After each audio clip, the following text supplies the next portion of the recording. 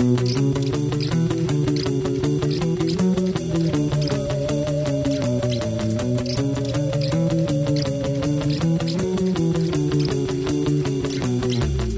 Paceline, the podcast on two wheels. On our show today, a moral dilemma. Whether or not to call out a cyclist who may be sandbagging. A member of the Paceline has gone public with his experience, and he's still pulling the barbs out of his skin. A line in the sand has been drawn, and it could divide the entire mountain biking community. Our attack-counterattack segment will focus on a letter written by the former chairman at IMBA, and we will try and read between the lines. And as the Paceline goes through the feed zone, we find in our musette one of the top rock and roll singers of our time. He's a so-so cyclist, but a magnificent humanitarian. That's all on the Paceline today. Of course, the Paceline would be nothing without thefatcyclist.com and the man we affectionately call Fatty. Why, thank you for being affectionate, I mean. Well, we try to, be cuddly here on the Paceline. It's not all pain. Just pain management. The Paceline also backed by redkiteprayer.com. Patrick Brady checking in with us. Hey there. Hi there, Patrick. Good to have you guys along. Gosh, we're just past, the first of the year now, and I know I've been doing a lot of work in Google Calendar, one of my favorite little applications, just trying to map out the year, not only with doctor's appointments and things, honeydews, but the race season. I mean, try to put down what I'd like to do, what I see out there that looks fun to do, prioritize that list. But it can be kind of hard to pick out, what are my target events this year? What are my A races? What am I going to put a big star by and say, yeah, that's the one? And so, Fatty, I saw you wrote in a recent blog post, in fact, that your race calendar, despite being from Fatty, is actually getting thinner this year. Why is that? And what have you got for a priority race this year? Oh, I have been doing so much racing for the last 2 years that really, I need to pull back a little bit just so that my kids continue to recognize me. So, I mean, that's a little bit of the pullback. That said, when it really comes right down to it, most of the races that I do are ones that I love and cannot bring myself to say, nope, I'm not going to do that one this year. And that is definitely true of my A event. Are we ready to start saying what our A events are? Sure. Or okay. A's if you have plural. AA, that does sound like a group that we, never mind.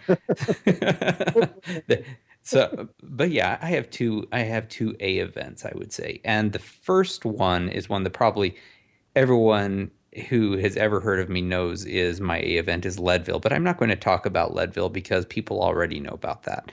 My other A event, and this is the event that I love more than any other, and have ever since I did it the first time, I think 4 years ago, is actually called the Rockwell Relay, and it is a road event. And it is unusual, it is small, it is close to home, and it is just outrageously fun. The idea behind it is you start in Moab, Utah, of course, and you race to St. George, team of 4. Each segment is about 40 miles long.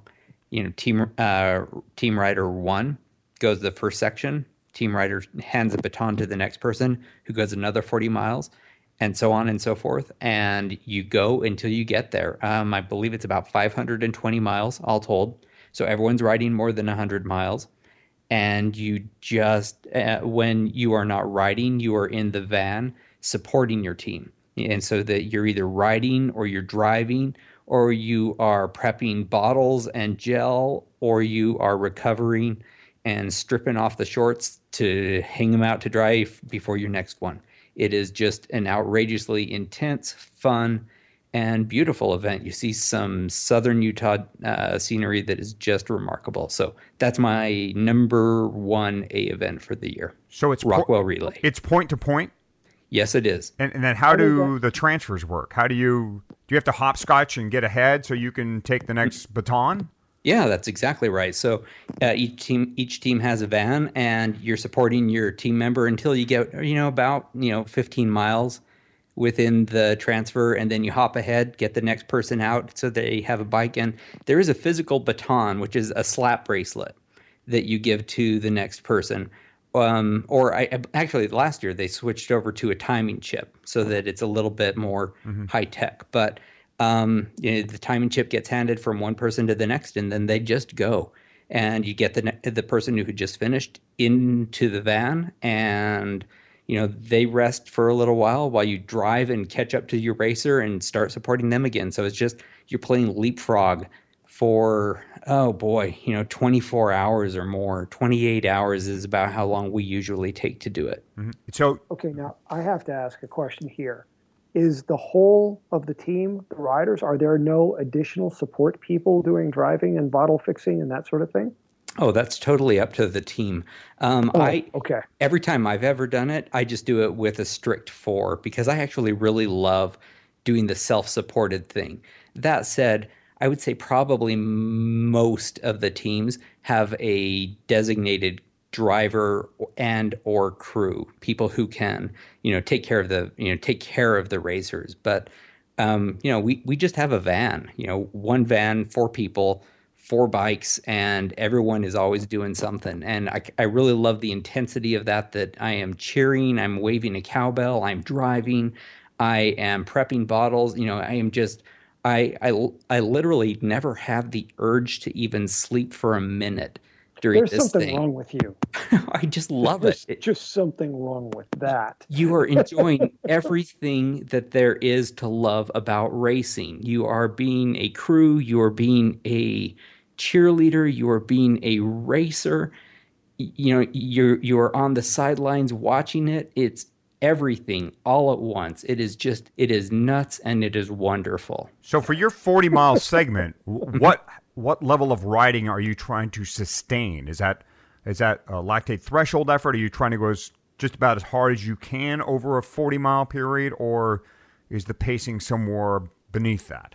Oh, it's actually really cool that way. I personally am going absolutely at my limit. Let's make a note to ourselves on the show notes. I'll put up some of my Stravas for this. That is, I am going as hard as I possibly can. That said, there is a race category, a race category for people who just want to tourist it, because a lot of people are not interested in trying to get to a podium. They just want to have an amazing, group, family, friends, team building, whatever exercise where they get to see this thing. And so, different people are going for different things. I'm always in a co-ed category, as you might expect, because my wife is a hardcore racer, and we are going full tilt. Everyone is going at their absolute 100% limit. Not everyone is like that. So you train how? What take me through, the 6 weeks of training you'll put in. What type of efforts will you do to specifically get ready for the event? So I generally am racer 1, although I have been racer 3, and 2 actually once. The only leg I've never done is 4. And you go 1, 2, 3, 4, 1, 2, 3, 4. You have to maintain your order. You can't swap it out. And racer 1 tends to have a lot of climbing, and so knowing that, for me, the training has to do with, okay, I need to be able to do 40 miles with 5,000 feet of climbing at my absolute limit. So those are the tests that I will put up for myself. What special do you need to have? Not talking about physically, but equipment-wise. Is there anything special you need for the event? Oh, I would say no. That's really kind of what's nice about it. It's you need a van. You do need the van. Yeah, and I'm lucky in that I have friends who have a Sprinter van. I would say a Sprinter van is the most awesome thing ever for this, although you see a lot of RVs, and people with RVs think that those are just perfect. But Bottled the first oxygen. and the first year I did it, though, there was a team of 4 of us, and we operated out of a Honda Odyssey, which is just a minivan, right? And we put a 4-bike rack on it, and we did fine. That's cool. So what time of year did you say that was? It is June 18th, my birthday. So could be heat involved too then, right? Or there is heat yeah. involved. Yeah, brutal heat. There's almost certain to be heat involved, and a couple of times there has actually been snow involved because you do go over some big mountain passes. Love that. Wow. Well, And Patrick. we're talking like 2% humidity, right? Yeah. Patrick, you're in a new section of California, at least for you. So what kind of opportunities are opening up, and what's on your bucket list? Well, I think maybe the first thing that I need to just own up to is that I stopped racing with any regularity. I stopped calling myself a racer after the 2002 season. So, I mean, mostly when I pin on a number, it's been for Grand Fondos and that sort of thing. But this year is definitely going to be different. I'm going to do all of the events in the Grasshopper Series, unless something happens to take me out of town during one of those. But I'm doing all of those, and I'm also planning to do every event that Bike Monkey produces. Annadel, the Boggs replacement. Boggs isn't happening this year because that part of Lake County burned. And so Wente Vineyards has put up a venue where they will host a kind of substitute race this year while they allow that land to start to recover some. Let's see, what are some of the other things I've thought of? There are a couple other gravel events that I'm looking at. I'll probably go back to Rock Cobbler once again. As far as an actual A event, I haven't really nailed anything down that way too much. I suspect that I will probably hit some sort of good plateau of form from April into May, just given the way my training's going now. And so that could give me kind of good timing for a couple of the gravel events. And then I'll probably go easier through the summer and would, if possible, like to take a run at a full cross season this fall. So, not much in the way of A's, but a whole lot more number pinning this year. I may actually have to join a team once again. Imagine that. I just, if I can avoid getting a USAC license, that's kind of where my cutoff is. I'm definitely not going to be doing any industrial park crits or anything like that. Right. Well, you are a team. I mean, RKP is represent. Let's go. There's nothing wrong with that. No. And I've done plenty of that. But, maybe have a few other friends flying the same colors. I've never been averse to that. So. Okay. Well, I'm going to borrow from both of your worlds. First of all, like Patrick, I have fallen head over heels for the Grasshopper Adventure Series in Sonoma County. Absolutely love what Miguel Crawford is doing up there. Old Kaz, I did Old Kaz last year, King Ridge Supreme, two really good events. I think I have my eyes, at least for the spring. I kind of divide my season up into spring, something in the spring I target, and then usually something in the summer at some point too. So for me, the spring event will likely be the Super Sweetwater, which is a Grasshopper Adventure Series event. It is similar to Old Cazadero, where you have a mix of gravel and road, but kind of favors the road a little bit more. Miguel says in his description that, as opposed to Old Kaz, where a cross bike is definitely it, usually a cross bike with anywhere from 32s to 40s on it. For Super Sweetwater, a road bike, as long as you can get 28s or 30s on it, probably going to be the best choice. And this is what I love about events like the Grasshopper events, is that the bike itself, too, becomes this dilemma, becomes part of your thinking and your planning and your process. Can you nail the equipment? Can you get your fitness right? Can you time your fitness properly? Can you get your nutrition right? And can you nail the equipment? And that's what I love about something like the Grasshopper events and Super Sweetwater in particular is bike choice, tire choice, gear choice. All that stuff's going to be critical, especially when you're talking about 70 miles, 9,000 feet of climbing, and the wacky way that roads have been routed in Sonoma County. That county, they didn't bother with switchbacks anywhere. They saw a hill. Whoever the founders were in that county, the original pioneers, they just went straight up stuff. They didn't care about making anything easy there. What? Got to get to the top of the hill? Take the road straight up it. So those are the issues. So I got to share a little something. When I was doing Levi's this past fall, and we were way out on the outer loop of the Panzer route. I actually met a guy whose grandfather had led a mule train that made some of the roads in Sonoma County. Mm-hmm.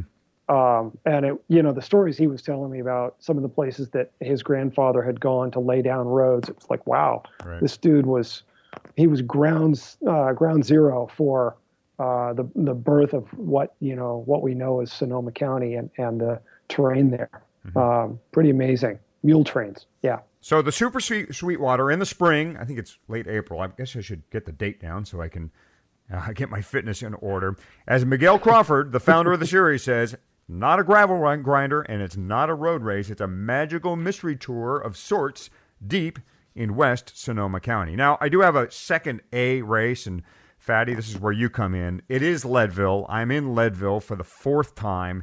There's no ignoring it. I mean, you put Leadville on your calendar, it instantly becomes an A race. You can't go there and go, well, I'm just going to go and, it's going to be just a B race for me, or I'm just going to try and it doesn't work that way there.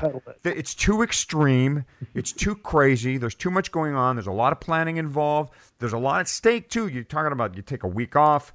You tell your friends you're going to enter this wacky event. You try and set yourself a goal. You're headed to 10,000 feet. A lot of stuff can go wrong. So you really do have to, you're forced to treat it like an A event once you're in the darn thing. And for once, I won the lottery and got in. So this will be my fourth time there. And for the second time, I'm going back with a little redemption in mind. In 2011, I went to Leadville and kind of messed things up. I had all the fitness in the world, but was not... I didn't take a good firm stance on the type of time I wanted to lay down. I kind of gave myself some wiggle room to not get a gold buckle. And what happened? I didn't get a gold buckle. I got 9 hours and change, which is exactly what I deserve with that attitude. You got to go in there and say, hey, I'm breaking 9 hours, and that's it. That's all I'll settle for. So I went back in 2013 after the failure of 2011 and took the right attitude. I wrote on my top tube only one set of numbers, and that was a set of numbers that got me some splits that got me under 9 hours, and hence I got a gold buckle. Last year I went to Leadville this past summer, and my idea was to actually help somebody else get a gold buckle, which I thought, man, this could be cool. I could pace. This guy was a 60-year-old or 61-year-old, had a really good shot not only at getting a gold buckle, but winning his category. So I thought, I'm going to go and pace this guy and see if I can help him achieve both of those goals, which I thought would be cool. I know it sounds terribly self-righteous and everything, but bear with me. We didn't do it. Bottom line was I ran into some mechanical problems. He did too. We kind of came up short. And when that happens, you kind of go, that bad taste in my mouth. So again, in 2016, I'm going to go back to Leadville with a little redemption in mind and try to get it right. Try to kind of, round out my scene there on a good positive note. On a side note regarding Leadville, again, it has that equipment bug, too, that I love about it. It's like, are you making the right tire choice? Are you making the right inflation choice? Should I go with extra padding on my bars? Do I run 2x or 1x? And I've thought, and tell me your thoughts on this, too, Fatty, regarding Leadville, the bike setup that keeps coming back to me that I am interested in maybe trying is a geared 29er with a rigid front fork. Now, no, don't do it. No, don't do it. Why not? I've done it. You've done rigid single speed, right? And I've done rigid geared. And what happened? I've done this race 19 times. I've tried every possible combination. What happened? A rigid fork is going to cost you more than it's going to save you on that. It's easy to think that there's a 15 miles of flat when you look at the profile. Uh-huh. But it isn't flat. You're never really going flat. And you are hitting stuff all the time and coming down power line and coming down the first 3 miles of Columbine, and there can be washboarding on Columbine. There are just too many instances where the pound and a half of weight savings is simply not worth it. Mm-hmm. Give yourself the advantage of a suspension fork. Or ride a hardtail. You don't need full suspension. If you don't have it. Hardtail without question, and that's an easy call. I tell you what, if I think about doing it, I'll try it at home first. I mean, you always experiment with that stuff at home, especially when you're talking about A races. You get that stuff cleared up. You get the nutrition cleared up. You make sure that the shoes fit, the saddle's right. And if you want to try some different gear, I mean, you go out on your little practice course and do it. Then decide. I mean, I've got descents here where they're gravelly and rough. And it just had occurred to me that, man, it seemed like somebody could, if they're strong enough, had enough upper body, could really absorb that kind of shock physically. They could go pretty darn fast there with that type of setup. There's just not enough of you. Probably not. It's probably misguided. I will tell you that out of the, I think, 5 times that I've got sub 9, all of them I've had front suspension. Okay. So Eldon, now, you've been listening as I've been listening. I haven't heard him state any sort of goal. That was what I was going to say. Is still waiting to hear a number, Michael. Oh, at Leadville. Yes. Oh, I have to break 9 hours again. Yeah, I think I need another gold buckle out of that place. Yep. No. You breaking. No. I want an actual number. Oh, an actual number. Yeah. Well, my best time there is 8:35, so better than that. Okay, 8:34. Okay. How about that? That sounds pretty good. 8:29. Come on. Oh, you want sub 8:30? Okay, we'll mark that down. Let's mark down 8:29. I tell you, it is amazing how much a goal can affect you. I will try not to turn this into Fatty's reminiscing hour for Leadville, but a couple of years ago, Reba Rush was mentoring Lisa through that race, and basically was working with her to help her get a sub 9 there. And just through sheer luck and coincidence, I was single speeding at that year, and we all wound up on the pavement at the same time. So Celine Yeager, Rebecca Rush, my wife Lisa, and me all riding in a row. And it was just, it was a pretty cool moment. But the Lisa had given her all and was just caving. And I looked at my Garmin and said, okay, you got sub 9 for sure. And, she could have crawled and got sub 9 at that point. I said, if you kill yourself right now, you can get sub 840. If you don't kill yourself and go easy, you're going to get 840 or 841. Would you rather have your number start with an 830 or with an 840? She found it and crushed it at 838. Nice. Yeah. That's what we like. That's an A race. That is the way to attack an A race. That'll satisfy a whole season. Well, and here's the thing about A races. I mean, whether it be Leadville or Levi's Grand Fondo or La Marmotte or what have you. Rockwell Relay. Yeah. When you commit like that mentally and physically, they become this part of you. I mean, that's why Fatty and we talk about Leadville all the time. I mean, it comes up in your conversations all the time. All your big, great events do, and that's what makes them cool. That's why you target and say, yeah, that's my A event.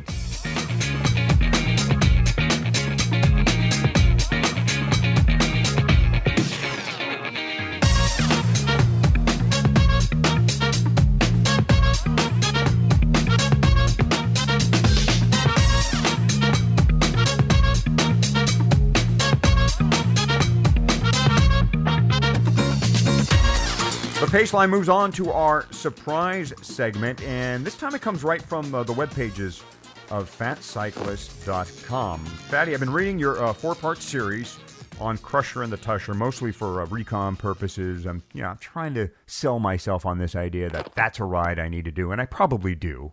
Oh, you should. And based on what you've written, I think I should probably try and get there one of these days. But in the last part 4, was about the finish of the race, which was actually quite dramatic, and your description was pretty cool, too, about how you came across and you watched your wife come across. And you made some observations in the end about someone who won their category and whether or not that person had raced in the proper category, that is, and how equitable or not this whole situation was. Why don't you pick up the story from there and tell us kind of what's happened in the process and some of your thoughts about, how we police ourselves, how we put ourselves into races, what we should be doing when we sign up for events. Yeah. So I don't want to get too much into a retelling of the story, except for to say that someone won their age group category by more than 30 minutes. And that was a greater disparity than they would have, than any pro won. And it would have put this person on the pro podium. And so I called that person out. And I called that person out by full name. And I got a lot of angry comments and a few supportive comments as well. But the thing is, after I let it cool for a couple of days, I went and edited it a little bit to remove full name because it was showing up on first page on Google. And that didn't seem, it seemed like I was perhaps, I was being meaner than perhaps that person deserved.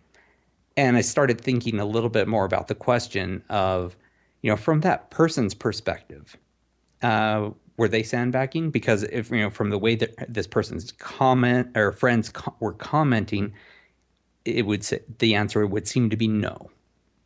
And that sort of brings up to the question, does anyone think that they're a sandbagger? And if not, then what do we do to tell our friends, you may be a sandbagger if, and what is the if there? I'd be interested in hearing your guys' point of view on that. That's a whole post right there. You may be a sandbagger if. Mm-hmm. Yeah, that's a stand-up comedy routine. If you win a national title, you may be a sandbagger if you stay in your age group. I mean, I don't have a lot of sympathy for this. For me, it's a way to skew competition. And if you're skewing competition by outside measures, that's doping. That's just doping. It's cheating. And so I don't have any way to try to be empathetic or sympathetic or, find some sort of kindness within me for it. I respect that it's normally sandbagging is, it's an action by an experienced racer. Okay. This is not something newbies do. And so the one question I would have asked, had I been in your position and see that person, finish and just kill it in their age group is like, well, is this like, one of the first half dozen times they've done this sort of race? They've been in this sort of category. Is this something where they're just a phenom? And if you can't answer in the affirmative that, they're just a mutant, who's just recently been unleashed, then yeah, you've got a sandbagger. And I remember some years back when I was working for Peterson Publishing, our floor was full of all the two-wheeled device magazines. So there were a bunch of motorcycle magazines on the floor. And one Monday morning, the guys came back from some motocross event, and it turned out that basically everybody on staff had downgraded a full category because word had been circulating that people were downgrading, and it ended up that press called out other press for sandbagging, even though they were all doing it. And it was just one of those things. It's like, well, you're just swimming in mud. Nobody's got any moral high ground here. But it was kind of amazing to me that guys who were so experienced could have been intimidated into downgrading a category just because they were trying to figure out what the appropriate level of competition was going to be. It's like, well, if all my friends are downgrading, and all these other guys are downgrading, then I should downgrade as well. And it was like, oh, this is just silly. So I don't really have anything charitable to say for sandbagging. So do you think it's possible to call out take away the whole blog, and this isn't someone who I know personally? Is it possible to call out a friend and say, you know, you may want to upgrade without getting the bad blood. Is I it? was I was at mountain bike events in New England years and years ago where, once we all saw a guy get his third win, everybody standing there would just yell, move him up. And it was done in a friendly way, but it was a very clear message that, dude, you're through with us. It's time for you to upgrade. Let us have our race. Mm-hmm. I think absolutely you can tell fellow racers, hey, in a nice way, hey, you're looking really strong. There's a way to do this too. You don't have to just yell it out at them or, belittle them. You can walk up to them and say, man, you're looking really strong. You're racing really strong. Have you thought about moving up? Do you have the points to move up yet? Seems like you would. How you feeling about that? Are you nervous about doing that? There's a way to soft sell just about anything like that. And they'll get the picture if enough people say that to them. My other question regarding this, or my question regarding this, is what responsibility do the race organizers have in all of this to try and check on, or at least get an idea who's entering categories? I mean, this person you wrote about couldn't have been a secret to the folks who were running that event. I mean, they probably had an idea who that person was and whether or not they belonged in that category. Are the organizers, should we hold them responsible too for who they allow in? Yeah, that's a really interesting question. I can tell you that in this case, Burke Swindlehurst has a very you make your choice, you accept your consequences point of view, because this was not the first person who has ever gotten grief for sandbagging at this event. And essentially he says, if you choose, and essentially when you climb up on the podium, you're making a public statement that this is where I belong. And if other people think that you don't, then you accept the consequences. So that's his point of view, and I think that it's an interesting and really fair-minded point of view. But does it result in a fair podium choice for people who perhaps would have otherwise won? Yeah, and the fact is that racer turned around and just did it again. You said that person had done it twice, entered the same category, won the same category. Is that how it went? I mean, hasn't won the same category. Has entered for this year. Okay, I got you. Look, I come from golf too. Here's my personal side. I come from golf. I was a golfer before a cyclist, at least competitively. And golf has a mess of a problem with the same idea. They use the same word, sandbagging. They work on an honor system with the handicap system. People who want to compete have to have a handicap, or if you want to bet on the golf course, you generally have a handicap. But it's all done on the honor system. I mean, guys and gals walk up to a computer at their club or at their local course. They enter their score. There's no double checking. Supposedly, your playing partners are supposed to be looking over your shoulder as you're putting scores down or marking scores. But what happens? People inflate. They make numbers bigger. Bigger handicap means you're in a different flight in a tournament. So you're a better player with a larger handicap. Suddenly you have a little bit more of an advantage. I mean, this type of garbage goes on a lot of levels. I don't know if it goes on in street hoops, but organized events where there's money or prestige or a trophy at stake, somebody's going to find a way to work around the system. And, Fatty, I also wanted to bring up another point that's kind of parallel to this, not exactly the same, and that's what goes on at an event you and I continually talk about, which is the Leadville Trail 100. And I have it may be time to admit we have a problem. I love the event as much as anybody out there, but I have a real problem, and this is not just Leadville, this happens elsewhere too. I have a real problem when any racer who's clearly a pro or races in the pro open category finishes high or even wins that category, and then also is awarded first place in their age group. This goes on at Leadville. And Rebecca, we love Rebecca, right? But Rebecca can clean up a trophy in the women's category, the open category, and in her age category.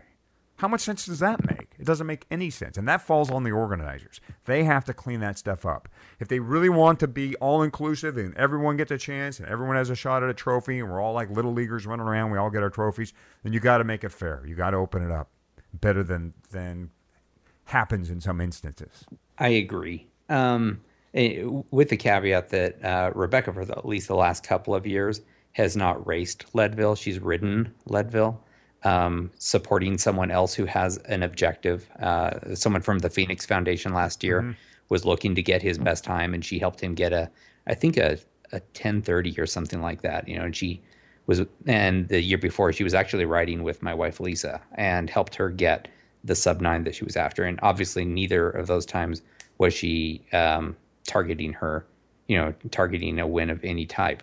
That said, the year she did help Lisa and work with Lisa, Lisa was the fastest non-pro woman in Leadville that year, I believe, or the fastest woman who has never been a pro at Leadville. She got on no podium.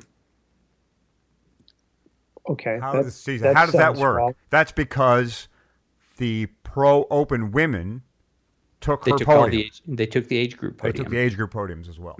Yeah. I wrote the Leadville folks about this a couple years ago when I first raced the event. I said this is just not equitable. You have to straighten this out. You have to make it right.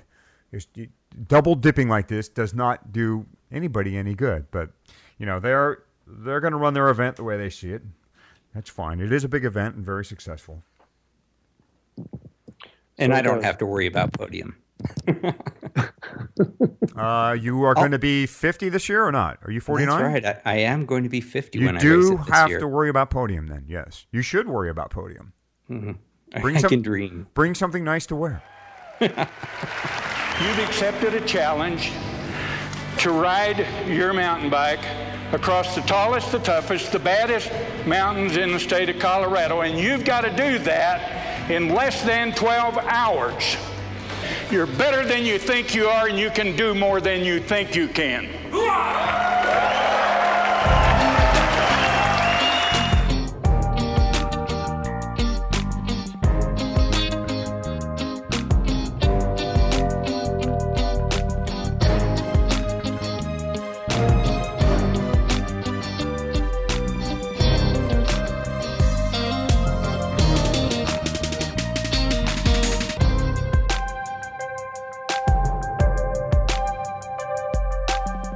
Thanks for finding the Paceline. Counterattack. Sounds like a roadie term, but we're going to twist it a little bit and make it about mountain bikes today. You see, the former chairman of the International Mountain Biking Association has found a new home with the Sustainable Trails Coalition. John Bliss becomes an STC board member, and he's accepted the post in grand style by ripping IMBA a new one. He wrote an open letter to mountain bikers to explain his switch to STC.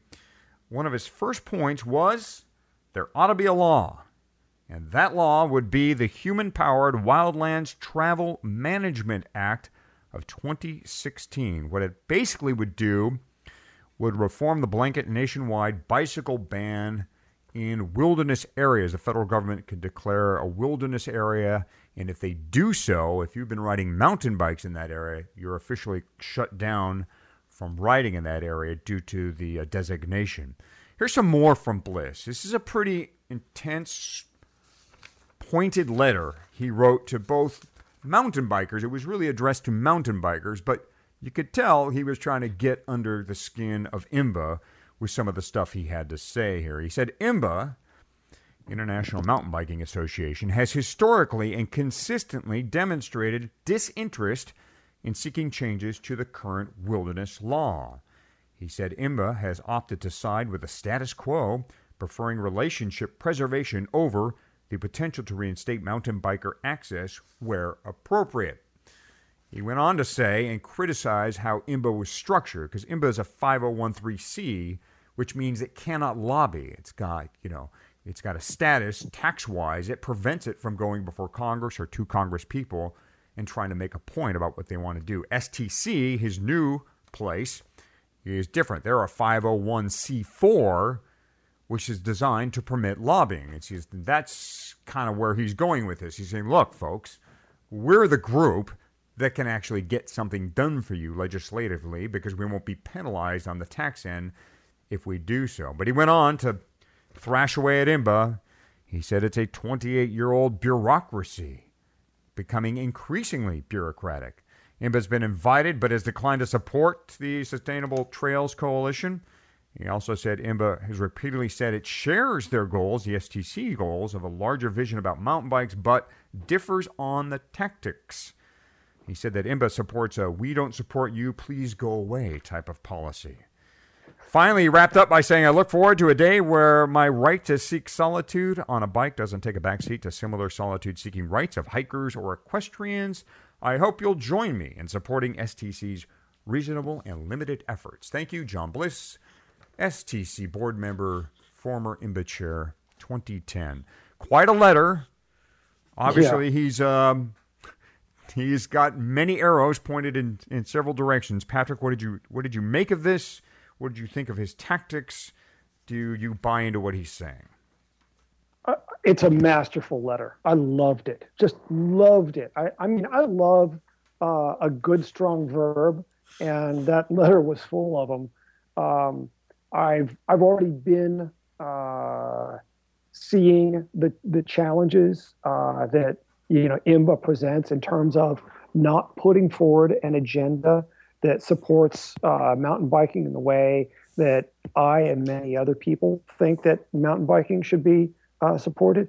And it's important to note, I don't think people would understand the issues that the sport is facing, that cycling as a whole is facing with wilderness areas, had not been for, what was the huge preserve up in Idaho getting closed down? Once that wilderness designation was placed on all that land outside of Ketchum, suddenly places that, Rebecca Rush and Chopper Randolph and all these people who were so well respected within that community, all these people were in tears of this land that they'd been riding for years and years and years, suddenly closed down to them. And it's important to note that, this isn't just a mountain bike thing. For anybody who likes taking their road bike out on gravel roads, these wilderness areas, it's the same thing, whether it's single track or gravel road. Once it's a wilderness designation, you're out of there. And so this is not just a kind of a one sport problem. But Bliss's move, I think, I think it shows how how cycling as a whole needs to shift in terms of its view of advocacy going forward. And I think he can serve as a real North Star for the rest of us. I'm a big fan of that guy, and I wouldn't be surprised if donations to the STC double this month. Yeah, the area you were talking about in Idaho is the Boulder White Clouds Mountains area. It's about just under 300,000 acres that had been put under a new portion of the Wilderness Act called the Sawtooth National Recreational Area and Jerry Park Wilderness Additions Act. And that was pursued by a Republican, Mike Simpson of Idaho. He worked 13 years on the bill.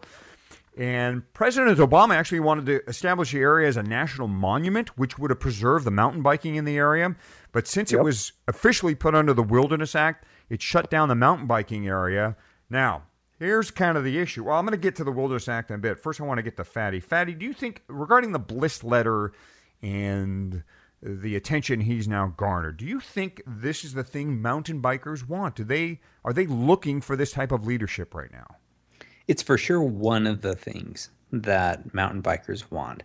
I have to admit I'm really of two minds regarding STC and NICA.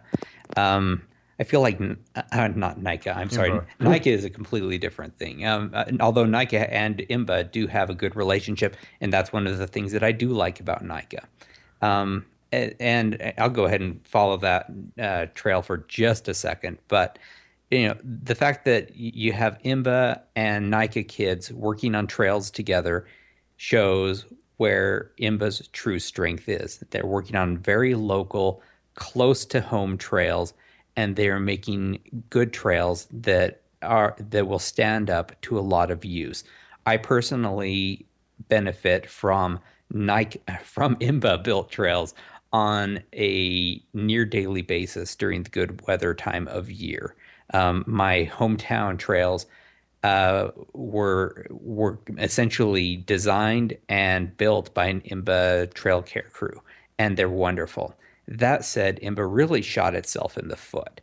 And it started way before Bliss's letter. It started, as far as I know, back when Ashley Korenblatt wrote a guest opinion for MTBR.com saying, and she has a strong affiliation with IMBA, and she wrote a long letter saying why we should not support STC.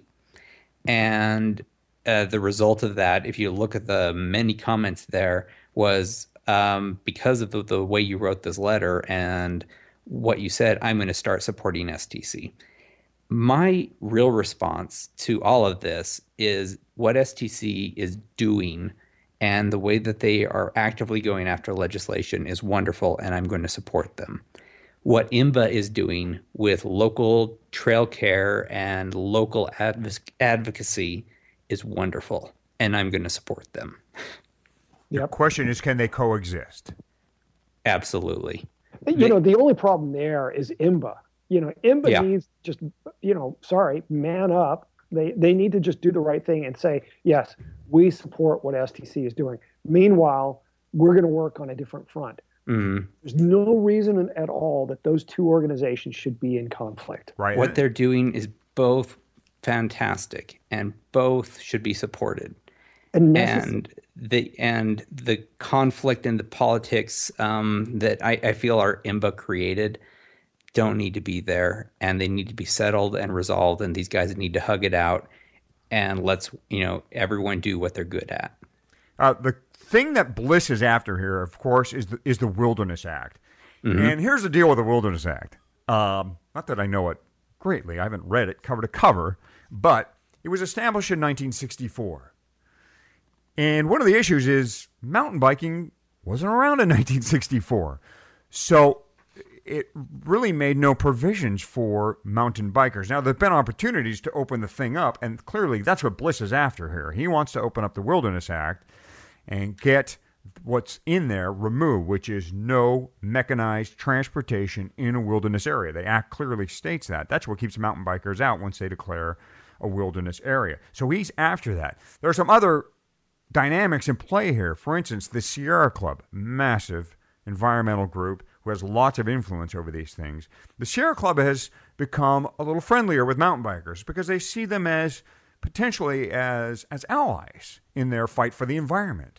They see mountain bikers as outdoors people, lovers of the outdoors, which I think the three of us are. We all love the outdoors, and I want to protect as much area as I can of this country, but we want to try and keep access too. But the Sierra Club does not think the time is right to open up the Wilderness Act. They won't go that far yet. Yes, they like mountain bikers. They're willing to put a picture of a mountain biker that is on the cover of their monthly magazine, but they don't want to go after the Wilderness Act yet. They're more worried about Republicans trying to get rid of federal lands and turn them over to private landowners and private entities, and that's the fight that they're most concerned about right now, and they don't feel that now is the time to try and open up or change the Wilderness Act. IMBA, their stance on this is a passive one, I think, as you've described, Patrick.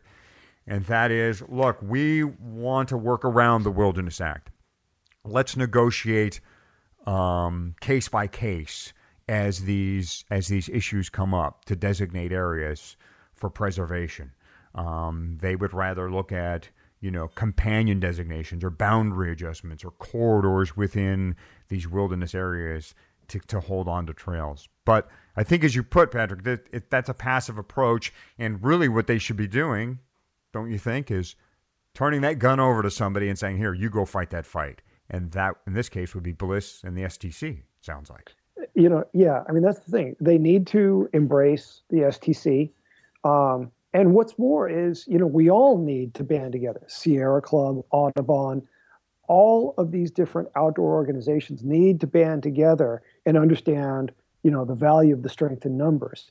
Because more and more, our wild spaces are going to be under threat from things like, the Keystone Pipeline, drilling, mining.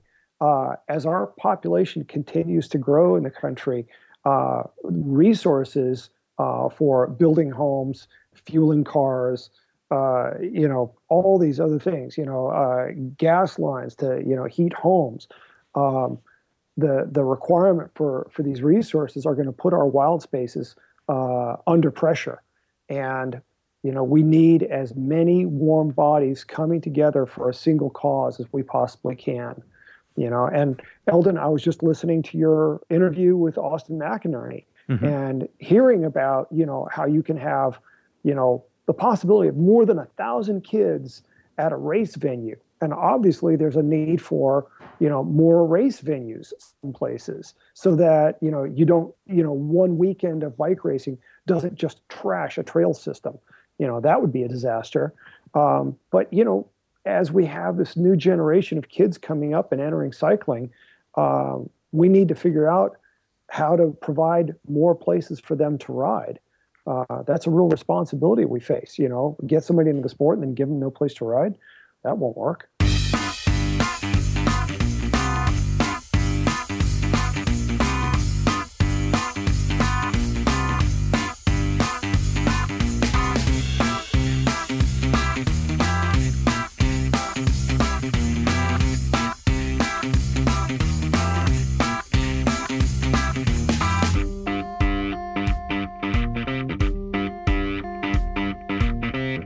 All right, the Paceline headed to the feed zone, and we're going to pick up our musette bags now and take a look inside the feed bag, a new segment for us. First in there, something I'm going to call the move over law has gone into effect in California. Move over. How many times have you heard that from a driver? It's now a law, actually. Bicycles with 5 or more cars behind them are required to pull over at the next available turnout or when they have adequate space to do so. That law went into effect January 1st in the state of California. Of course, the 3-foot law still applies, so if you do pull over, the motorist still has to give you 3 feet. But is this a law?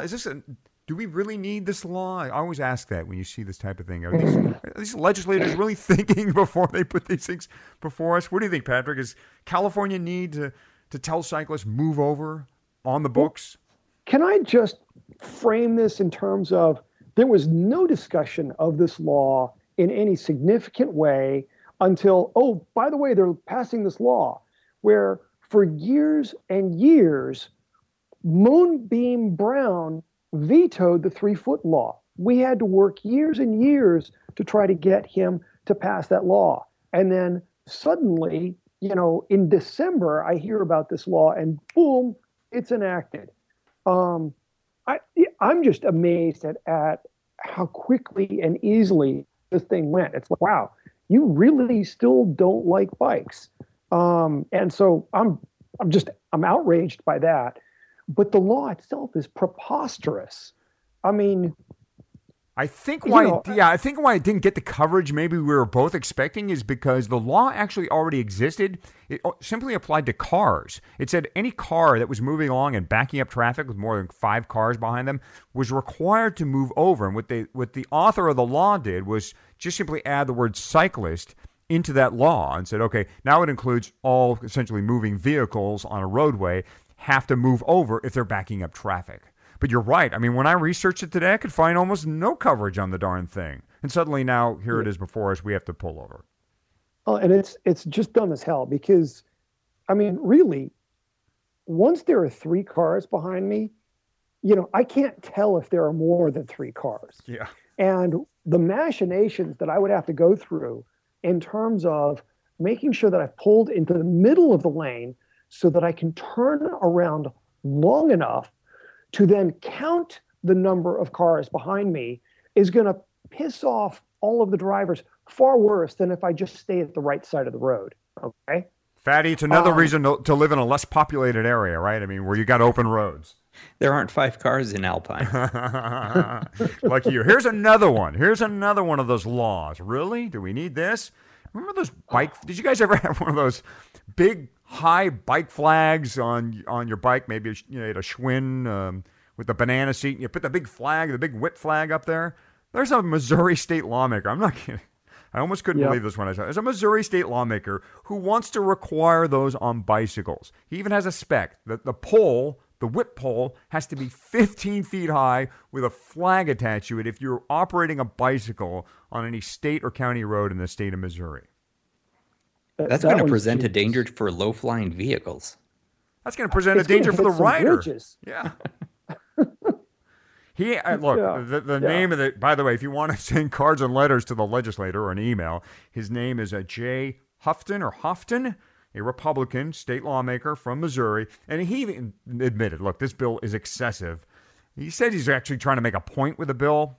He said, what I hope for is that by getting people talking about the issue of bicycle safety on the highways, the idea would be to get bicyclers on safer roads. In other words, generate a conversation where we're building safer roads and wider bike lanes for cyclists. And he's using this bill to kind of point that out. Well, why doesn't he just, instead of introducing a goofy bill like this, introduce some legislation that allocates some money to build some more bike lanes and more safer streets for cyclists? Why waste the time? It just makes him look hostile to cycling. And I mean, really, a 15-foot flagpole, so you're going to put a flag 15 feet up in the air. You know, newsflash, nobody is looking at what's going on 15 feet in the air. You know, they're looking at, up to about, 8 feet high, because that's going to cover all of the cars and trucks that you're looking at. Mm-hmm. So, again, just preposterous. Yep. I hate this stuff. I know. He's failed before. The good news is he's a bad track record with cyclists. He tried to introduce a bill that said that cyclists, and how did it go here? He targeted cyclists in 2013. He co-sponsored a bill that would ban cyclists from state roads if there was a state-owned bike trail within 2 miles of the highway. That one got, thankfully, I remember killed. That one. Yeah. Good job there. So, finally in the feedback, something worthy of space in our jersey pockets. And it comes from a great singer, but he's kind of a terrible bike rider. Bono of U2. Bono recently held an auction through the RED campaign. Now, RED does some really great work trying to stop the spread of HIV from moms to their babies. And they need money to do this, of course. The goal is lofty. They want to end pregnancy-related infections. Worldwide, 600 babies a day are born HIV positive. Now, obviously, this is something Bono can get behind, and he did so by offering to go on a bike ride in Central Park with the highest bidder of an auction. The auction's closed, but it's still worth hearing from Bono on this because, remember, a little more than a year ago, he crashed hard in Central Park. I mean, he hurt himself pretty darn good. But he turned that fall into a really good cause. And we want to play a little of what Bono had to say as he tried to attract bidders. Join me for a bike ride and really live on the edge.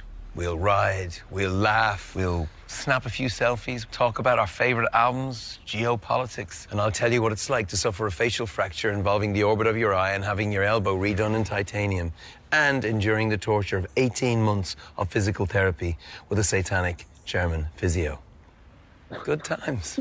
If we all survive, we'll go for an ice cream. So I know we're not doing podiums for the show, but if we were, I'd put Bono on the top step.